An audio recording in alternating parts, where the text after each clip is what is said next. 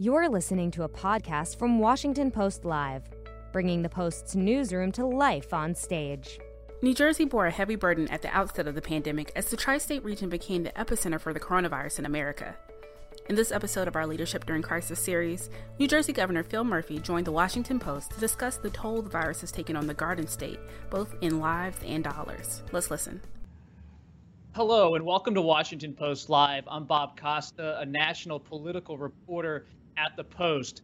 This morning, we continue our Leadership During Crisis series on how leaders nationwide in both parties are confronting the coronavirus pandemic. Our guest this morning is Governor Phil Murphy of New Jersey. Governor Murphy is a Democrat elected to his office in 2017.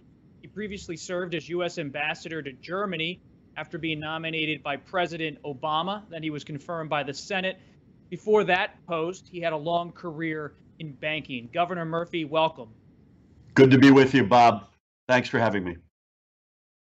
Governor, case numbers are soaring in different areas of the country. Parents and others are on edge.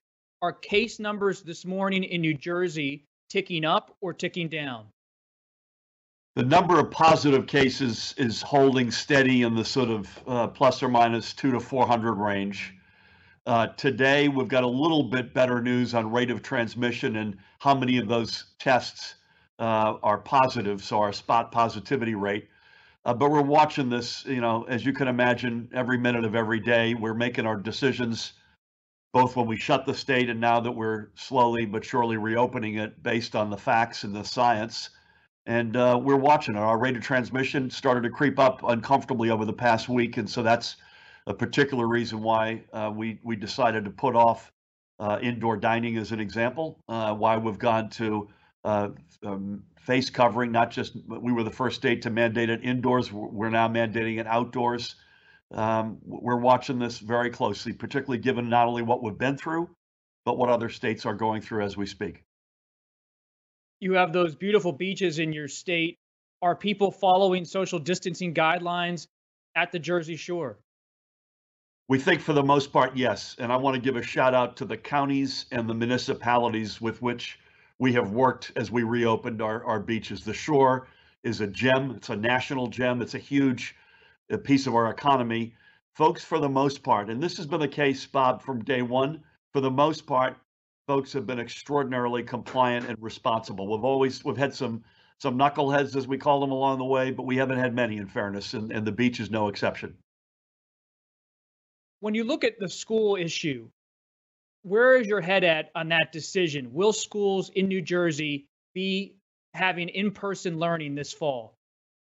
As I sit here on July 10, recognizing I don't know whether or not we could have predicted where we'd be on July 10, 6 or 8 weeks ago, the answer is, as of today, yes. Our Commissioner of Education and Commissioner of Health combined to put out very comprehensive guidelines a couple of weeks ago. We have many school districts in our state. It's the number one public education system in America. We've asked these districts, as we did when we closed, to put together their plans based on our guidance and parameters and come back to us as they reopen with their plans. I think, Bob, the toughest nut that we're all going to have to deal with, not just in New Jersey, but anywhere there's in-person education, because the social distancing, the face covering, the hygiene, testing, everything that we know will need to be a part of this, is preventing the spread of the virus from an asymptomatic, healthy young person to either an older educator or administrator or parent or someone with comorbidities. That's going to be the toughest challenge, I think, not just in New Jersey, but anywhere there's school. When you say there are comprehensive guidelines, Governor, how is that actually going to be enforced in hallways, in schools where you have cramped classrooms? Well, capacity limitations is one of those guidelines. So a cramped classroom is probably no longer going to be part of the lexicon, at least for the school year that's before us. We ask each of the districts, the superintendent on down, to be the not only put the plans together, but execute those plans. And clearly the Department of Education and the Department of Health can do and does spot checks around the state, and they do that regularly and meaningfully, but we're leaving it up to the local superintendents and their principals and educators and administrators to execute the plan. We have no reason to believe that they can't do that. They're outstanding professionals. So if those local leaders and administrators have discretion over how to enforce those guidelines and work those guidelines, who will have discretion in terms of shutting down schools if necessary? Is that still in your hands as governor, or is that a local decision? It's really both. I mean, when we shut schools in March, many of the school districts, with our blessing, by the way, had already submitted their plans of closure before we made the statewide decision to shut down completely. We wanted to get that decision right. We have to remember there's an enormous, while there's a huge public health reality that we're talking about, there's also a lot of kids in our state who rely on schools for their only hot meal of the day. There are a lot of kids in the state who don't have access yet to a device or internet access. And so that had to be part of the plans as we shut, to give two examples.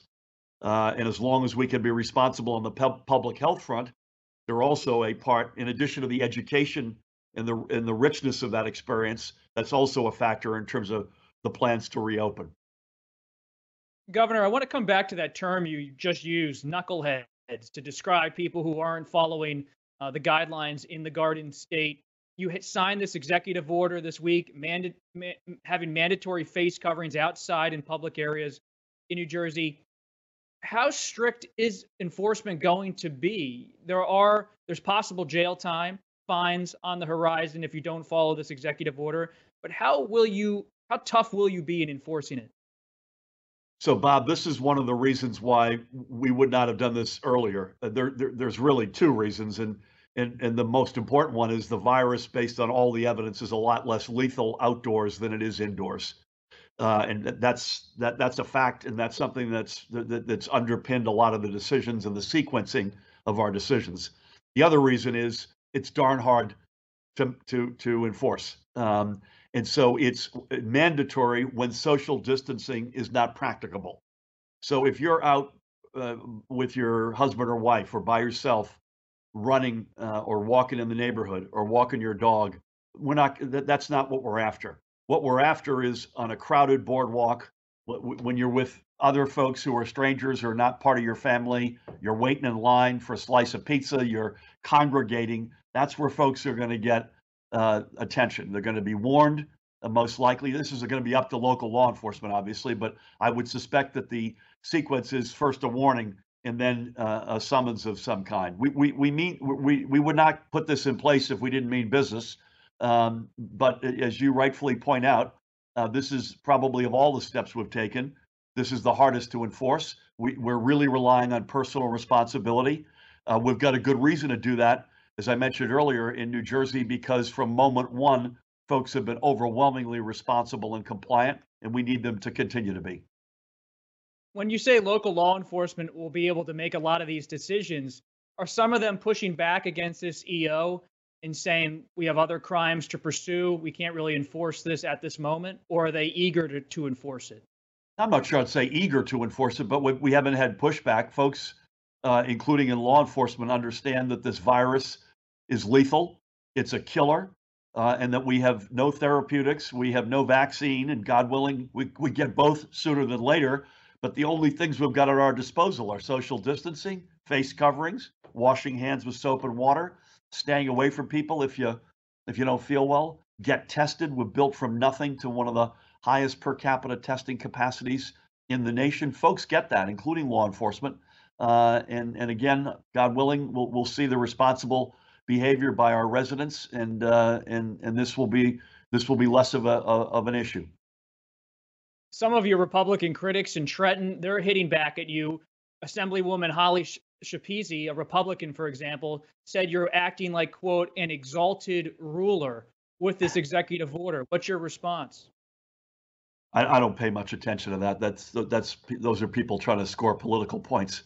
Why would I take joy in making people cover their face if it weren't to save lives? Then that's what we're trying to do. We're making our decisions based on the facts, on science, and I literally don't pay any attention to personal, political or personal points that people are trying to make. We have no time for that. This thing has killed over 13,000 people in New Jersey, and I don't want it to kill anyone else. When we were talking about schools, you talked about how that you may need to have some new things in classrooms, dividers, different things to help teachers and administrators, which brings us to the issue of Congress and stimulus and state aid. How much does New Jersey need in direct state aid if there's another round of stimulus? Short answer is $20 billion between mid this year and the end of next year. We've had, like every state that's had to deal with this, and now, unfortunately, you're seeing states of all shapes and sizes, political stripes, expenses are going through the roof to deal with this, and revenues have fallen off a cliff.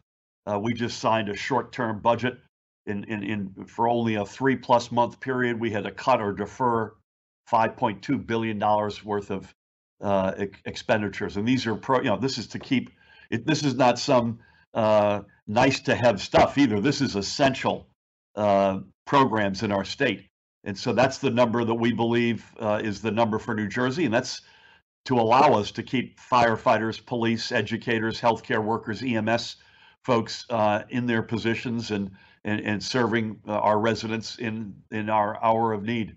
But it's a big number, and we need it sooner than later. And in the meantime, Governor, you're asking your cabinet to seek 15% cuts across the board.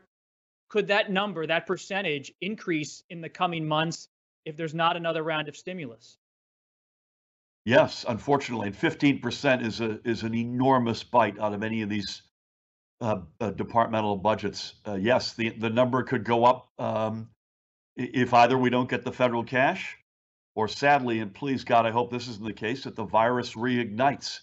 Right now we're only as strong as our weakest link in the country right now, and so this virus, the notion that you could bat 1,000 inside of your own state and get everything right and still have the virus flare up is a reality, sadly. So yes, the number could go up for either of those reasons. You've also talked about, Governor, quote, revenue raisers. And as someone who covers Congress, they could take their time in coming up with another round of stimulus. When you talk about revenue raisers, the real question is, are you prepared to raise taxes to try to fill this revenue shortfall? Bob, I think everything's got to be on the table. We need our legislature to give us the right to borrow from the Fed program, which is something that gives me no joy, but we have no other choice. We need the federal cash, and we're likely going to need revenue raisers. And so the answer has to be everything's on the table, but there's no amount of revenue we can raise that comes close to the hole that we've got at the moment. So it can't be in lieu of either borrowing or federal cash. It's an element in the program to deal with this, but it can't be the only element. In terms of revenue raisers, you say everything's on the table, but what is actually on the table? Would it be an increase in tolls, something else? Yeah, there's the highway reality is a separate one. Too early to tell, Bob. Too early to tell, but there's this is not specific to the pandemic, but the pandemic has exposed enormous inequities in our state. I got elected, as you mentioned, in 2017, and I got elected on the concept that we need to build a stronger and fairer New Jersey that works not just for some, but for everybody. We've made a lot of progress. We still have a long way to go. So the notion of some targeted revenue raisers that can help us accelerate the closing of the gaps that we inherited in the state, particularly along racial and socioeconomic lines, those would, for me at least, it's too early to tell, but those are the most appealing. Well, let's talk about President Trump. What is your level of communication with him at this moment? He seemed to be consulting you and governors a lot early on. Is that still the case? We haven't had as much direct person-to-person contact in the past couple of weeks, but I don't ascribe that to anything other than the fires are raging elsewhere, and the fires here, while they're still going on, are meaningfully better. But we are in touch regularly with the White House at the most senior levels, including the president, vice president, and senior advisors. And when the fire was raging at the highest here, we were able to find, and I will continue to be grateful for that forever and always. We were able to find common ground on things like ventilators, bed capacity, testing, personal protective equipment, etc. Are you disappointed that he's less engaged with you and other governors at this time? Now, I can't speak for other governors, so I have no reason to believe that he's not engaged with the governors where the virus is raging. And no, I'm not disappointed. I do think, and I've said this publicly, I do think a national strategy here on things like face coverings would really help. And I hope we get to that. This isn't political. You mentioned some silly political shots that are being fired in New Jersey. You see those around the country. It isn't political. It's based on science. It's based on the virus and how it works, and it's based on saving lives. And I would love to see the current system where I mentioned you're only as strong as your weakest link. I'd like to see that transformed into a national reality on certain principles that we all are adhering to. Should the president wear a mask or a face covering more often? Listen, I think everybody should. Now, I'm not wearing it right now, and I can't speak, for instance, if the president's making a speech. I myself am a big mask guy, but I take it off for that. But I think if you're going to be in a situation where you can't social distance inside or outside, I think we should all be wearing face coverings. What do you make of Dr. Anthony Fauci saying he has not briefed the president since June, early June? What does that tell you about the state of the federal response? Listen, I don't have any insight into that other than he's been terrific as a general role model, but also in private exchanges with us. He's been great. We've had very good, consistent lines of communication to folks like him and Deborah Birx and Admiral Brett Giroir and Alex Azar and others on that team. This is a time for science to be the basis upon which we make our decisions, and I view him as an extraordinary role model in that regard. What's your plan for the quarantine policy in New Jersey or states around that have seen a spike in cases? Is that going to be extended at all this summer? Yeah, it's for the foreseeable future, unfortunately. So New York, Connecticut, and New Jersey, a couple of, I guess, 10 days or 2 weeks ago at this point, we put out a joint statement that if you're coming back from a hotspot state or you're visiting from a hotspot state, we need you to self-quarantine and get tested. We're the United States of America. I never thought I'd say this, but in a perfect world, I'd be building a wall around the place right now. But you can't prohibit folks from traveling from one state to another. So this is another one where we're asking for personal responsibility. It's going to be a heavy dose of testing and contact tracing. We've got a community core of tracers that we're building by the day, and we've already had some examples of this. So this is not abstract. We had a couple of families go to a wedding in Myrtle Beach, South Carolina. They came back and tested positive. We had some flare-ups from other states in Hoboken, and in each case, we're able to trace those down and track them down. And again, it's another item on the list of overwhelming personal responsibility in terms of the behavior of folks. Governor, are you going to go to the Democratic National Convention? At the moment, I am not. I believe this is going to be a combination, as far as I understand it from the DNC, a combination of modest amount of in-person activities, I guess, in Milwaukee and then the rest around the country. At the moment, not. I am the chair of the Democratic Governors Association, and in a normal convention, I would have addressed the convention. So it's possible I'll do that remote. But at the moment, I wouldn't say heck no. But at the moment, I've got no plans to be there. What should the presumptive Democratic nominee Joe Biden have as his message when he speaks to the country this summer in Milwaukee? What does he need to say to convince the country to elect him and to maybe have a higher profile amid this pandemic and President Trump? I mean, it's the question on profile is another casualty of this pandemic. And it's an election unlike any we've ever seen before. We just held our primary earlier this week. We had a hybrid election, both a lot of vote by mail and some scaled down in person voting, and it feels like it worked well. I think, listen, I've known the vice president a long time. I'm a big fan. He's an American hero in so many respects. I think he's got to present his himself. I mean, his life story speaks to what informs his policies, what he stands for. I think as it relates to the pandemic discussion we're having, I think he's got to reiterate that he's going to make decisions based on the facts and based on the science, because I think that's what we need right now as a nation. And I know that he believes that. And I, like any, while it's incredibly unusual, some things never change. And his presentation of his candidacy has to include his vision for our country going forward, both in our, not just the pandemic, but our economy and social justice, our presence in the world, and our foreign policy beliefs. And I think he's got to lay that out, and this is who I am, and this is what I stand for. Just final question here, based on your own experience, would you like to see a real affirmation of NATO in the U.S.-European relationship from Vice President Biden? I would. I mean, I think our transatlantic relations continue to be, we've got a lot of really good relationships around the world, but the transatlantic bridge is the bulwark for the past 75 years. And it's not just NATO, it's NATO, but it certainly is NATO. It is our bilateral relations. As you mentioned earlier, I was the U.S. ambassador to Germany. We have no better ally in the world than Germany. I think it's our military presence. I think it's our relationship with the European Union. I think the stronger those relations are, the stronger the global community is, and that's not just a nice thing to stand for. That's all of the above is in the cold-blooded interests of the United States of America.